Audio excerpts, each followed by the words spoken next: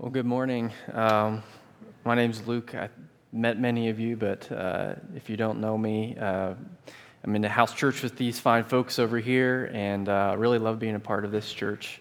And last summer, Brian asked me to talk, and then again this summer, kind of in the theme that we have, sharing.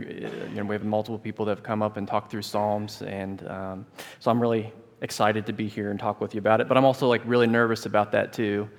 And I was talking with Brian and told him that part of my fear, I do a lot of public speaking with my job, but part of my fear at talking with church is I don't really feel sometimes like I'm qualified to do it. I'm a Christian, so that's a qualification, I guess, but I'm certainly not a perfect Christian, and I'm not a perfect person. And I'm also not what I would say, a real scholar of the Bible, but I do care very much about what the Bible says. And I care even more that we hear God's word regularly and we hear truth from God's word. And more important than that we hear the gospel. And so that's my hope for this morning, is that I'm able to speak the truth of God's word to you.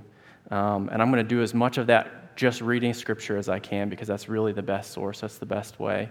But some of the things I'm going to say up here are what I'm interpreting from the Scripture too. And so real quick before we get into that, I'm just going to pray that God kind of guides my words and guides my heart and guides my mind, that the things that you hear today are what He wants you to hear. So Lord, I just pray this morning that you will give me strength and conviction, and that your truth will come from my mouth, that the Scripture that we're hearing today will have a purpose in the hearts of people that are hearing it. I pray that the word confession will have a new meaning after we hear this sermon this morning, and that it'll become something that is a part of our everyday life if it isn't already.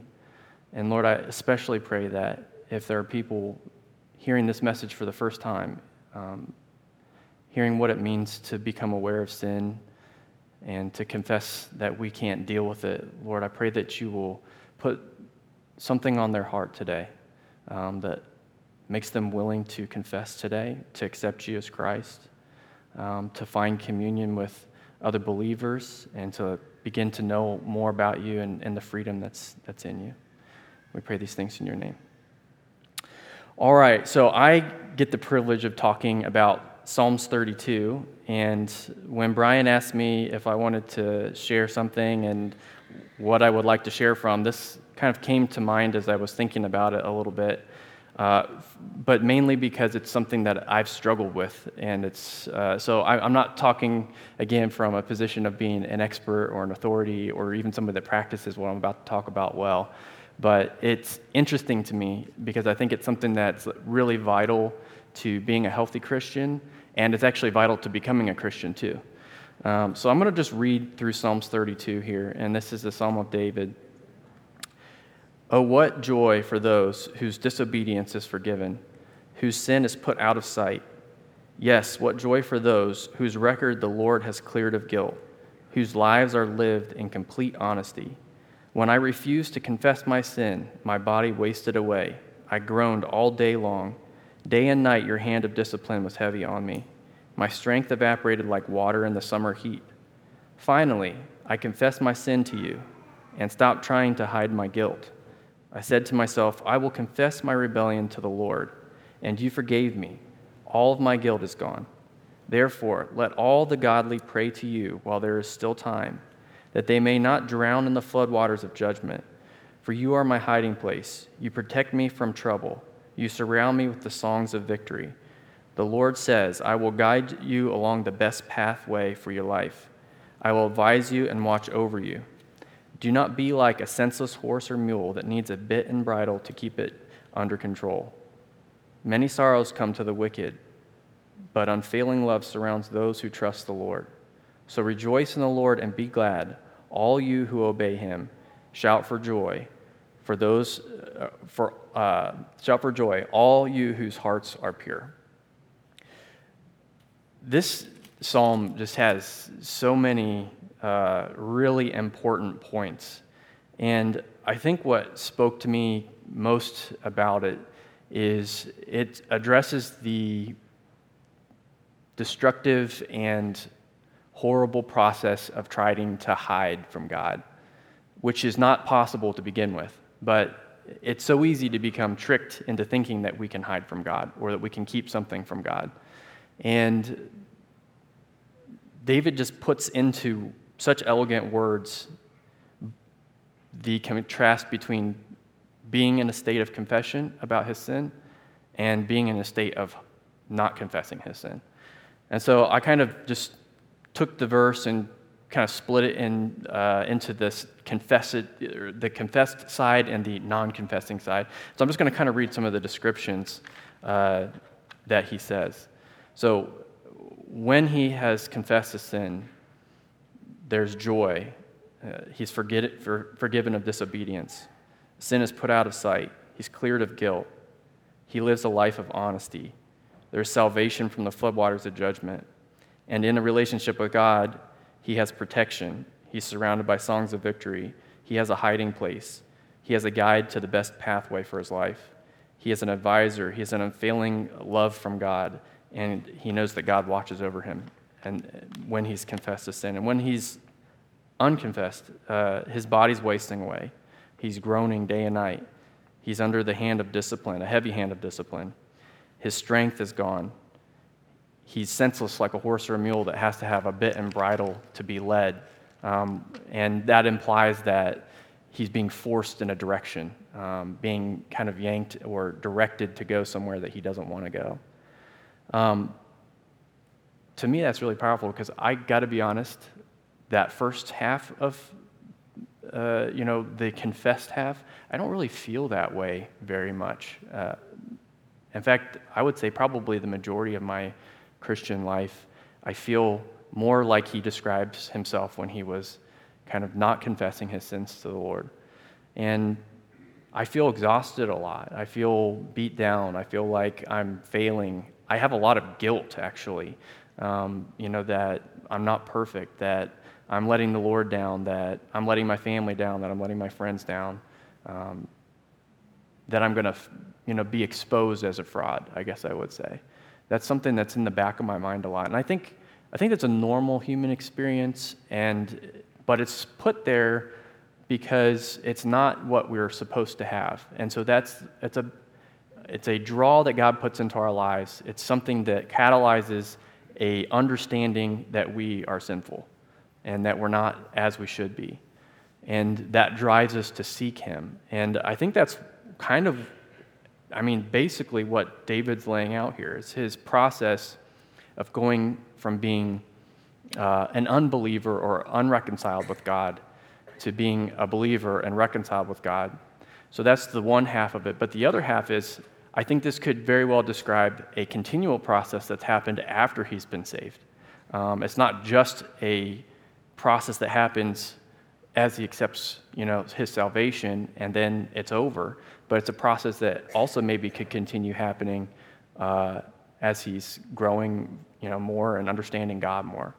And so that's kind of what I wanted to focus on today is actually confession and the role that it has when we're first becoming Christians, and then the role that it has as we are kind of maturing in Christ and trying to become more like him. So before we get into that, I wanted to kind of give a brief history of confession. And again, not going to be exhaustive, but it will give kind of a snapshot. And it was actually kind of humorous as I was kind of reading through this, and I had the thought of, well, I wonder where the Bible first talks about confession. Like, who was the first person to confess something? And so, immediately thinking, well, the first people were Adam and Eve. And so go to Genesis to start reading through that. And so I'm just going to read from Genesis 3. This is just a great window into one of the things that we suffer from. The serpent was the shrewdest of all the wild animals the Lord God had made. One day he asked woman, "Did God really say you must not eat the fruit from any of the trees in the garden?" "Of course we may eat the fruit from the trees in the garden," the woman replied. "It is only the fruit from the tree in the middle of the garden we are not allowed to eat. God said, 'You must not eat it or even touch it. If you do, you will die.' The serpent said, 'You won't die. God knows your eyes will be opened as soon as you eat it, and you will be like God, knowing both good and evil.' The woman was convinced, saw that the tree was beautiful and its fruit looked delicious, and she wanted the wisdom it could give her. So she took some of the fruit and ate it. Then she gave some to her husband, who was with her, and he ate it too. At that moment their eyes were opened, and suddenly they felt shame at their nakedness. So they sewed fig leaves together to cover themselves." So right here we have kind of the quote-unquote original sin, but it's the first time where a human diverges from God's perfect will for them. And Eve first eats of the tree of the knowledge of good and evil, and then Adam follows her lead and eats as well. And immediately they become aware of their nakedness. And I don't know about you, but that's always kind of just seemed like a strange thing I guess I understand that process. It would be embarrassing to be without clothes on, but it seems like I've always known that, or ever since a very, very young age. And so having these two adults suddenly become aware of the fact that they didn't have any clothes on is interesting. And the first instinct that they have is not to be like, "Oh, we don't have clothes on." It's to feel guilty and ashamed. So the knowledge of good and evil imparts shame and guilt on them instantly. And another thing I hadn't really considered is God told them, if you eat of this tree, you're going to die. And Satan says, or the serpent says, no, you won't die. And they ate of the tree, and they didn't drop dead at that very moment, right? We know that they went on to have a limited life, and so their bodies died. But one of the things on a commentary as I was reading about this brought up the point that there's kind of two lives that humans have. There's our physical body and there's our spiritual life and body. And prior to them eating this fruit, they were in communion with God. Their spiritual body was being sustained by God and in communion with God, as well as their physical body in the Garden of Eden. And when they ate of that tree, there was a rift that kind of happened at that moment. And in a sense, they died spiritually. They came out from underneath the protection of God and assumed protection for themselves, and in doing so, took on a hopeless battle, something they could never win. They could never be perfect like God was perfect. They couldn't handle that knowledge of good and evil without sinning. And so they're struggling, they are ashamed, they are sewing fig leaves together just to cover their bodies. And then God comes to find them, and he asks, "Where are you?" And that always seems strange to me too. It's like, well, of course God knows where they're at. They're in the garden. He probably knows exactly what bush they were hiding behind, or they had just used to sew up their fig leaf clothing. Why does he ask, "Where are you?" And the answer is because he wasn't really concerned about their physical location, I don't think, and this is just my interpretation, but he was concerned about their spiritual location. Like, they were not in communion with him anymore. They were not one with his will for them anymore, and he was worried about that. And so he kind of comes up on them, and Adam says, "I heard your footsteps in the garden, and I was afraid." And this is probably the first time that Adam has felt fear in regards to God. It's like a novel thing for him, something he hasn't had before. And God basically asked them, "Well, what has happened?" And that is the process that God does for all of us. He asks us, "What has happened?" And it elicits a confession on our part. But there's like a lot of different kinds of confession. There's confession that can be something that you're using to avoid, a truth that you don't want. So you can confess to the lesser sin. You can confess a partial truth. You can, lie, which isn't a confession at all, or is a false confession. Or you can confess fully. And full confession is something that is really special. And I'm going to talk about like what a full confession actually is and what it means. But this is the first confession. I'm just going to read it to you in the Bible. It was the woman you gave me who gave me the fruit, and I ate it. That's the first confession. Not a very good one, probably. That's it's kind of one of those scapegoat situations. Not my fault. It was that lady, and it was you. That's who's to blame for what's happened here. And God then asks Eve, "What have you done?" And I'd say she gets a little bit closer to a real confession here. She says, "The serpent deceived me, and I ate the fruit," basically. And so she gets a little bit closer to saying, "I committed a wrong." Adam basically says, "I just did what I was told to do," basically. No blame here. But she says, "I was deceived." And so she admits that she made an error, that she fell prey to the serpent's deceit. And the serpent's deceit actually was because he also spoke truth in a sense. And when he said, "You won't die," that was actually true at that moment about her physical body. She didn't perish at that moment. And so Satan oftentimes will use those kind of partial truths to trick us or to get us hooked in and into thinking about something. But always at the core of that is going to be a disobedience to God's law or God's word. But she says, "Yeah, I was deceived. The serpent deceived me, and I ate the fruit." And kind of following that, God describes the consequences of that action. And but in the same exact statement that he's telling them about kind of basically how terrible things are going to be going forward from here because of their sin, he also gives the hope of Christ. And he talks that basically Eve will bear children, and her children will fight the serpent and eventually crush its head, even as the serpent is biting their heel.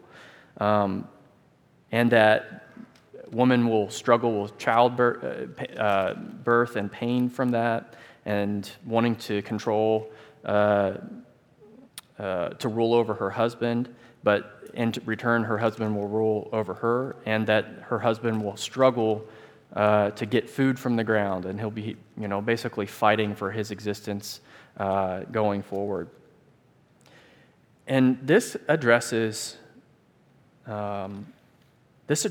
the physical ramifications of that sin. So it talks about nutrition and childbearing and death and suffering. But it doesn't necessarily address specifically the spiritual part of it. But through Eve's confession, and I think that she, and again, this is just the scripture, this is just my interpretation, but I think she owned a little bit more of the responsibility than Adam did. And I don't think it's a coincidence that it was through Eve that the salvation from that spiritual death, the coming of Jesus Christ and the reconciling of all of us with God happened through woman. And I think partly it was because of her genuineness in confessing this and being open about what happened, and taking some responsibility for that.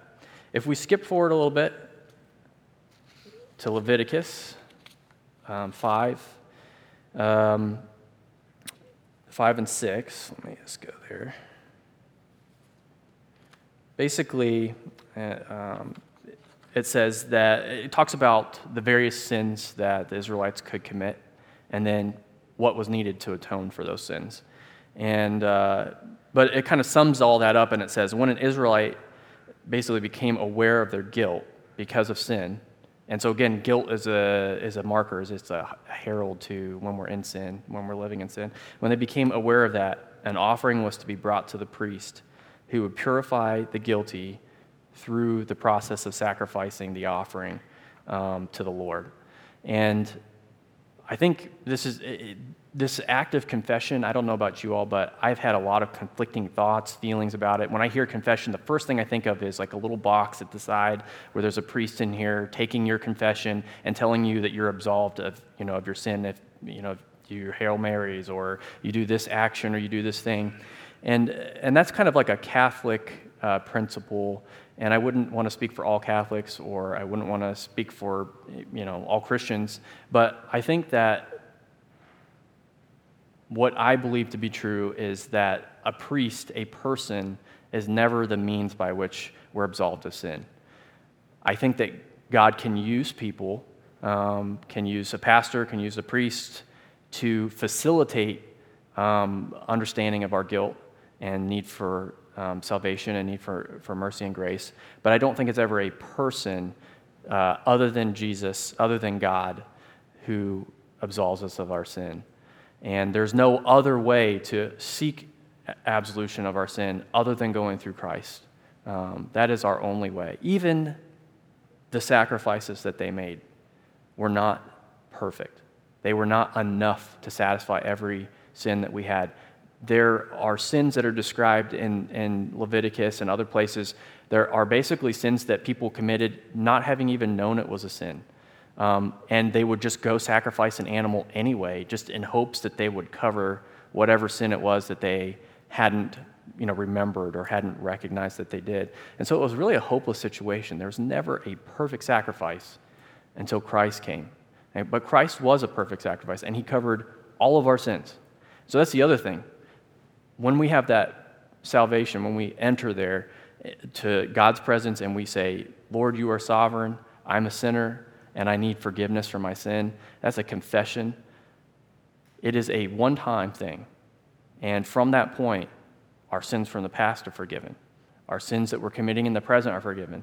And our sins that we're going to commit in the future are forgiven, because we are become a new creation. We are dead to ourself, our sinful nature. Those things are no longer what God sees when he looks at us. He sees Christ. And so that confession is kind of like the confession, if you will, that we are not in control, that we're sinners, that we can't save ourselves. But then there's a process that happens, because even after we've confessed our sins and we've repented and we want to change, we still do wrong things and we still sin.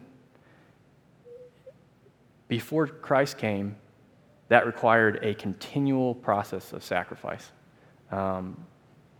Animals had to take the atonement for that sin. There was a price to pay for those sins. And you were wiped clean by your sacrifice, and then if you went out and became unclean by touching the wrong thing or doing the wrong thing or saying the wrong thing, you had to go back through, and you had to go back through that process to become pure again. And that was a real burden. Their whole society was centered around this process of trying to remain pure and clean. A whole set of laws, very, very strict laws, were in place. And of course, most people, maybe even all people, couldn't really fulfill those laws. So we were constantly living in a state where we were condemned. Numbers 5, also 5 through 7, so real close in the same location in Numbers. It talks about more than just needing to sacrifice when we are guilty-ridden by sin. It also talks about restitution. And this is in reference to when we sin against other people as well. Because we can sin against God, and all sin is against God. It's an affront to God. But some sin also involves other people, and when we've hurt other people. And so it introduces a concept that not only should we be confessing our sin to the Lord, but if we've wronged somebody, maybe we should be confessing to them as well that we've wronged them, and even going further than that, trying to make a restitution if possible. Because, again, the product of sin is not just a spiritual suffering, but there's a physical suffering that goes along with that. And sometimes it's not just in our lives, but it's in the lives of the people that we've affected by our sin. And taking it a little bit further, so this is kind of the Old Testament law. In Matthew, and we've talked, this verse comes up a lot here, but I'll just repeat it again. In 5:17, basically Jesus says that he's come to fulfill the law of Moses and the prophets, not to abolish it. And what he means by that is, there's still a sacrifice needed. There still has to be a atonement for the sin that we've we've created or that we've done. And he is offering himself as that sacrifice. But his sacrifice is a lot different than the sheep or the goat or the ram or the pigeons or whoever that they had to sacrifice, because it is an all-encompassing. His blood was sufficient for all sins, all people, all times. And Luke 19 is, I love the story of Zacchaeus. I know we've all heard of, Zacchaeus was a wee little man was he. But he goes to Jesus, or he's trying to see Jesus as Jesus is kind of talking to a crowd or walking down a road, but he's too short and he can't see. So he climbs up to a fig tree and he sees Jesus, and Jesus sees him and he says, "Zacchaeus, come down from the tree. I'm coming to your house tonight for dinner." And all the people were really upset by this because he was a tax collector, and he also was kind of cheating them, overtaxing them, and kind of using the taxes as a benefit for him. He was getting rich off of this. But Jesus said, "I'm going to come to your house." And through the process of having a meal with Jesus, Zacchaeus has a complete kind of change of heart. And he says, "I'm going to give half of my wealth to the poor. And not only am I going to give half my wealth to the poor, but I'm going to find those people that I cheated or that I, took more money than I should have, and I'm going to give back to them 4 times what I took from them." And so he has this change. And then Jesus tells him that surely salvation has come to your house this day. And that's an interesting thing to me, because while I firmly believe that the most important thing any person can hear from me today is that we are covered by grace, I think it was a couple Sundays ago, I think it was Keith or someone that had kind of talked about the fact that grace is evidenced also by what we do with it and what we do because of it. And Jesus recognizes Zacchaeus' change of heart. I don't think it matters how much money he gave or who he gave it to necessarily. But what happened in Zacchaeus' heart was he came to grips, really truly came to grips with something that was keeping him mired in guilt and feeling inferior to everyone around him and alienating him from people around him. And he came to grips with that truly and understood that it was grieving God. And he also believed that Jesus was God, and that he could be saved from this. And because of that, he had a real change in his perspective and what he was doing for other people. And he put that into practice. So part of confessing is repentance. So we become aware, genuinely aware, and like David says, "Finally I confessed all my sins to you and stopped trying to hide my guilt." And it's not just saying I'm a sinner, but it's dropping all of the false face that we put up about sin. As saying, I truly am a sinner. I have no excuse. Not minimizing it, not making it less than, not only telling the least sin so that it seems a little bit better or something like that, but really acknowledging the fullness of our shortcoming. And it takes humility to do that.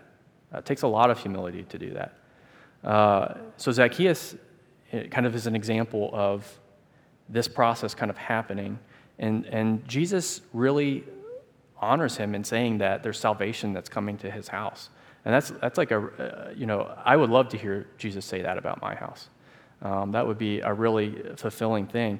But the manifestation in that statement that salvation has come to his house is after the evidence of his repentance and his promise to do that. So there's repentance, and repentance says, I've done something wrong.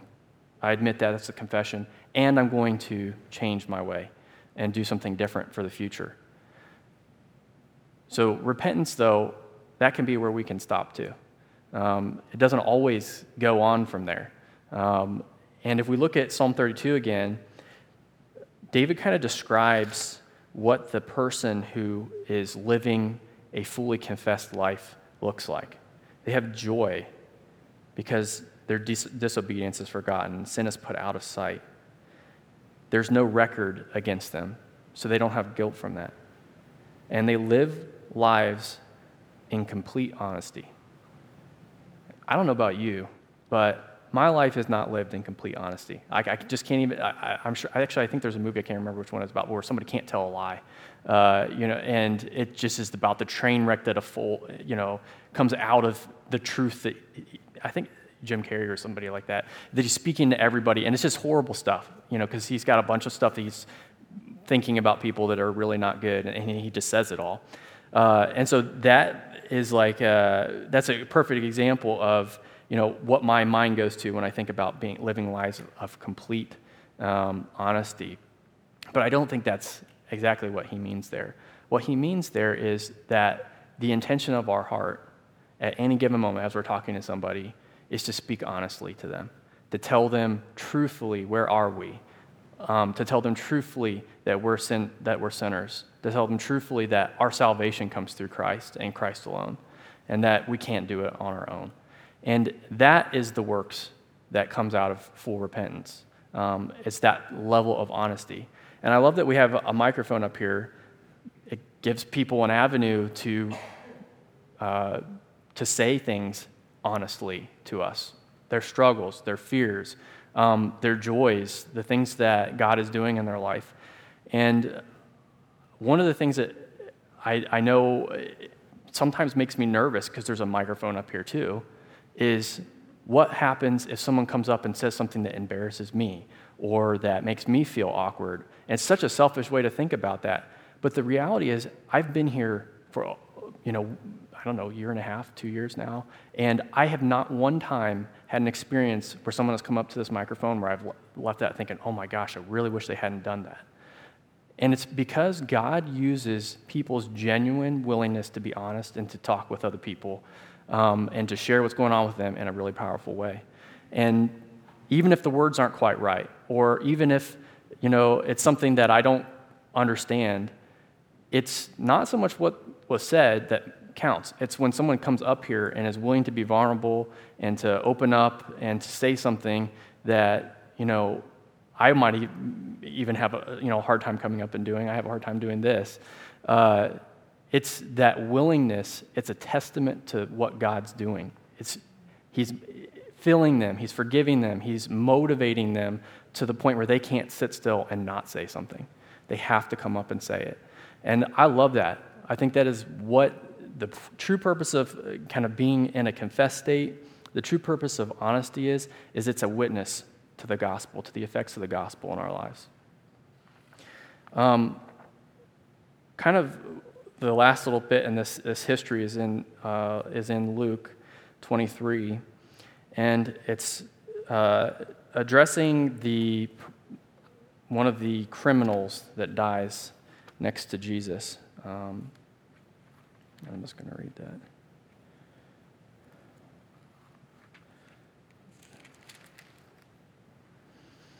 So it's 23:40. But the other criminal, so the first criminal is basically mocking Jesus. But the other criminal protested, "Don't you fear God, even when you have been sentenced to death? We deserve to die for our crimes, but this man hasn't done anything wrong." Then he said, "Jesus, remember me when you come into your kingdom." And Jesus replied, "I assure you today, you will be with me in paradise." And we read this not too long ago in our house church, and I can't remember the purpose that we were even around the scripture, but it totally revolutionized something in my mind about what it means to confess our sin.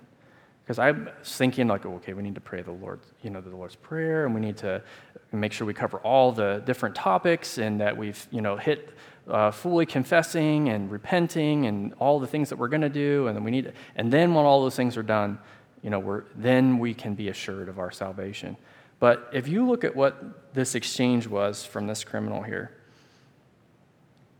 he basically confesses two things: that God is real, and that he deserves death, that he's a sinner. And then he asks Jesus to remember him. So he confesses two things, and then he asks for forgiveness. And that is all that it took for Jesus to say, "I assure you, today you will be with me in paradise. And if that's just mind-blowing to me. That's the simplicity of what God offers to us. It just takes a simple confession. We're sinners. You're God. We need you to save us. And as I say that, there might be somebody here today who hasn't confessed their sin, who hasn't recognized that that's where they are right now, that they're living in that, and that they're not accepting Jesus. And so I just want to invite you, before we're done with church today, or after we're done with church, if you want to find me, or there's lots of other people here that would love to talk with you. Pretty much anybody I think you walk up to will either talk with you or know someone that will. I would invite you to ask me about what that process is and what it's meant for my life. So please hold on to that. And when we kind of get to the end here, I'm going to invite anybody that wants to, if you want to come up and talk with me here, we can go out to the hallway, whatever. But I want to make sure that you don't leave here without that opportunity and the understanding that I'm willing to go there with you. I just have a couple other quick things I wanted to say about confession. And this is more speaking to not our original confession when we're saved, but kind of what does confession look like after we've already been saved? And do we really need to be continuing to do that?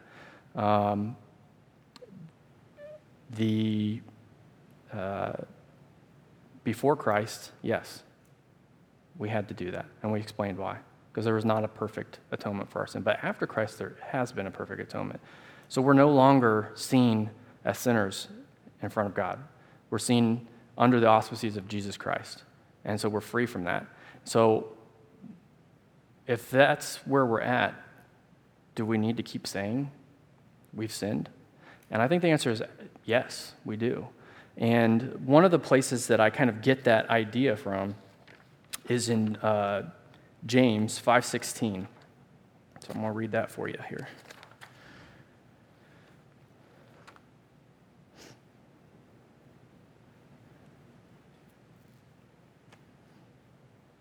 Confess your sins to each other and pray for each other so that you may be healed. The earnest prayer of a righteous person has great power to produce wonderful results. So that talks about yet a third type of confession. It's not a confession just to God. It's not a confession to someone that you've wronged who you need to acknowledge that wrong or even make restitution for that wrong. But it's confessing to somebody that's another fellow believer, a righteous person, and for the reason that they can pray for your healing. And being part of a house church, I think that's where I get that. That's where that happens for me. It's really, really hard for it to happen in a big setting like this. It obviously does happen sometimes, but not everybody. It's not always the right time to come to the microphone. It's not always something that it's even possible for you. I mean, there's many people who could never come up to do this, or at least they wouldn't today. But in a small group where you get to know somebody and they become your family almost, where you genuinely understand that they care for you and that that they're going to be there for you, confession becomes something that can be a freeing experience, even talking to someone else about your shortcomings, about your failures. And I would say that's something that I don't take advantage of enough. There's a lot of times where I come to house church, or even when I'm talking to other Christians that I know could be that person, that I worry still about how I'm going to look, or how they're going to see me, or what I think my appearance is, even though I don't actually know what they think of me. And I worry about damaging my credibility by saying something like that. And it's so strange. I was just talking about this morning, but the more we get into the process of hiding our guilt and our sin, the more like entrenched and more kind of force there is behind that. Because we start building a lie upon a lie, or a deceit upon a deceit, or this really complex, elaborate thing that we begin to start to get lost in, and we can't actually really see where we need to be. We can't really see who we are sometimes through that. Until a point, and I don't know if I'm sure all of you have been there at some point or another, where you really, really exhaust every resource you have in trying to hide, and you get caught, or you just can't maintain that facade anymore, and you have to come clean. I can remember a time like that in my life. My parents are actually back here sitting next to my wife. But my dad has always been somebody that is not afraid to ask, is there something that's going on? Is there something that you want to talk to me about? And that's unique because I think, many parents are willing to say that. But when he said that, he actually really genuinely meant, we can talk about this and we can discuss it without me getting so angry or rejecting you or making you feel that, like that you're less than. So when he asked me that, it is actually an invitation that I could trust in. And I think that's important because that's how God is too. He's not asking you to confess so that he can nail you. He's asking you to confess so that he can forgive you. And that's a hugely important thing to understand, because for a long time, I thought confessing was admitting to guilt. God already knows you're guilty. Confessing is not for God. It's not for God. It's for us. It's for changing our heart and making us willing to humble ourselves before God and ask for forgiveness. But I can remember this time, we were in church, and my dad just turned over to me and he said, let's go outside. I want to talk with you. And I was about 16 or so, hot shot, just started driving. I had a girlfriend, and she and I were getting into a situation that was not healthy for me, and that was filled with sin, and the product of that was a lot of shame. And I knew what I was doing was wrong, and I was stuck in it, and the more I got stuck in it, the more I couldn't see a way out. The more lies I told, the more I tried to tell myself I was okay. But it was interesting because my dad said, hey, I want you to just come outside to the parking lot with me. I want to talk with you. And he said, I just feel like something's not right. And I feel like you need to tell me what's really happening, what's really going on. And I don't even remember what I said. I don't know if I said the whole truth, or I don't know if I, said half the truth or whatever, but it started a process by which the whole truth became revealed. And the first thing I remember thinking about this was, this is a disaster. This is absolutely a disaster. And yet I was so relieved. I was so relieved. I had this off my chest. I was, there wasn't anything to hide anymore. It's like the worst that could happen has happened. And as that progressed, what ended up happening was what I thought was a hopeless situation or a situation I could never exit or get out of, I got out of it with the help of my parents and with their prayer and with many other interventions. And I found myself weeks later just thinking about how lucky I was that my dad said, come out to the parking lot, I want to talk to you. And that was like the first time, I think, right about that time where I realized, like, my parents have value. They have, they're more intelligent than me. They may actually be able to help me with problems that I think I can only handle on my own. They may know a better way than I do, even when I don't see a way. And I'd say that same thing has happened in the last couple years in my relationship with God, partly through just coming fully clean. And it's happened in my marriage too. Same thing. Coming fully clean. Just like saying actually what's on your heart, what your struggle is, and then not being rejected. That's the second part of that. It's coming fully clean and then not being rejected. And what that does takes you right back to what David's saying in Psalms 32. When he's come clean, he has a refuge in the Lord, a hiding place. He's been protected from trouble. There's victory songs being sung around him. And the way forward is being shown to him by God. And again, like, if you think about that, I'm sitting there in this situation thinking there is no way forward. I just have to keep doing what I'm doing and keep trying to just keep this under wraps. And instantly, in one moment, a series of events happens, and I realize there is so many other possibilities, things I just couldn't understand at that time. And part of me wants to say, well, that's just because I was immature. But the same thing still happens right now, today, where I think there is only one way. There's never just one way with God. There's always another way, a better way, his way. And when we are confessing that we're trying to take control and that we're in charge, when or that we're not in charge anymore, and we turn that over to him, he is able to forgive us, to protect us, and to show us a new way. I'm going to just conclude here with a few thoughts. And I never even got to what James says, but I'll just add that in here. There's healing in being transparent with a group of people and even a person. And we all, as Christians, have to have that. As a part of being discipled or even discipling somebody is getting into a real relationship without boundaries where you are saying what's in your mind and they are encouraging you, comforting you, and praying for you. Or vice versa. Maybe you're doing that for someone else. But you have to be doing that to really be growing as a Christian and to growing other Christians and to really living out the gospel. So confession is needed, not just when we are born again, but as a regular practice in our daily Christian walk.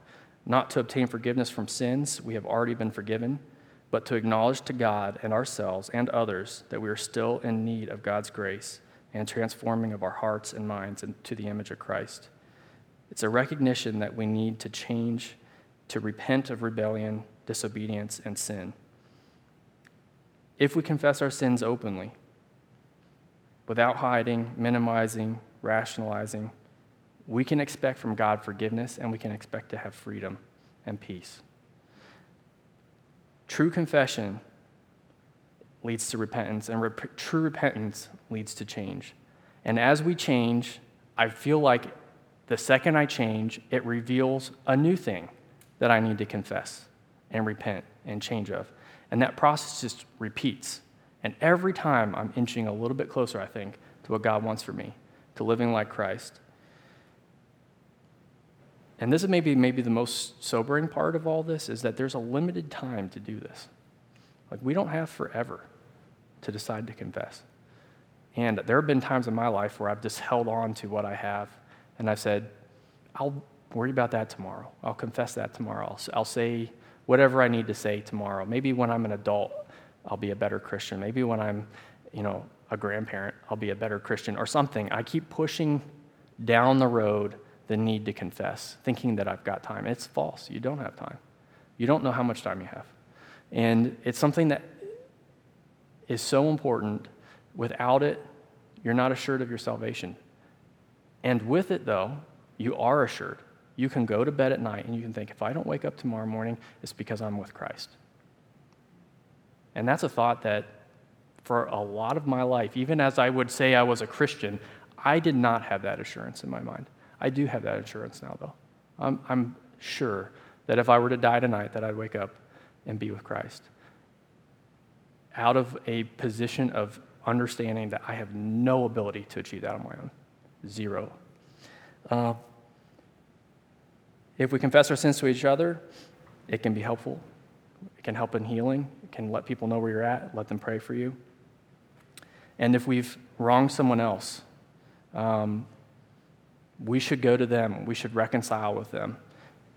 Even before we go to offer our sacrifice at the temple, in Matthew 5:23-24, it says if you're going to go take something to the altar, and that used to, I think, mean bring something to the priests, but I've also been called to the altar at church or somewhere else. But before you go for communion, for these other things, it's a great time to realize if you've wronged somebody, if there's an outstanding debt that you have, if there's something that needs to be reconciled. And it doesn't require them forgiving you, but it requires in your heart confessing, repenting, and changing, and talking with others about that. So those are kind of the things that I'd like you to take away from today. Confession is something needed for salvation, but it's also needed for our Christian walk every day. And I'm going to just pray for us. And it's my genuine hope that we leave here today thinking about how can we confess to our brother or sister, or if we've never confessed our sin before, that we can do it today. And like I said, you can find me. I'll be happy to talk with you about that. Lord Jesus, I just thank you for giving us your word so that we don't have to walk blindly and not know the right things to do, the right things to say. But even when we don't know the right things to do and right things to say, we praise you for sending the Holy Spirit who intercedes on our behalf and prays for us constantly and wants us to draw closer to you. So, Father, I just pray that we will be open to that still small voice, to that prompting today, that if we aren't in relationship with you, that you will bring our hearts to a point where we want to be, and that if we are, that you will prompt us to remember that we need your grace and that we need change in our life continually, and that because of your sacrifice and sending your only Son to die on the cross to be our perfect sacrifice, that we will be motivated fully to turn our lives over to you, to confess to you that we aren't sufficient in ourselves. In Jesus' name I pray.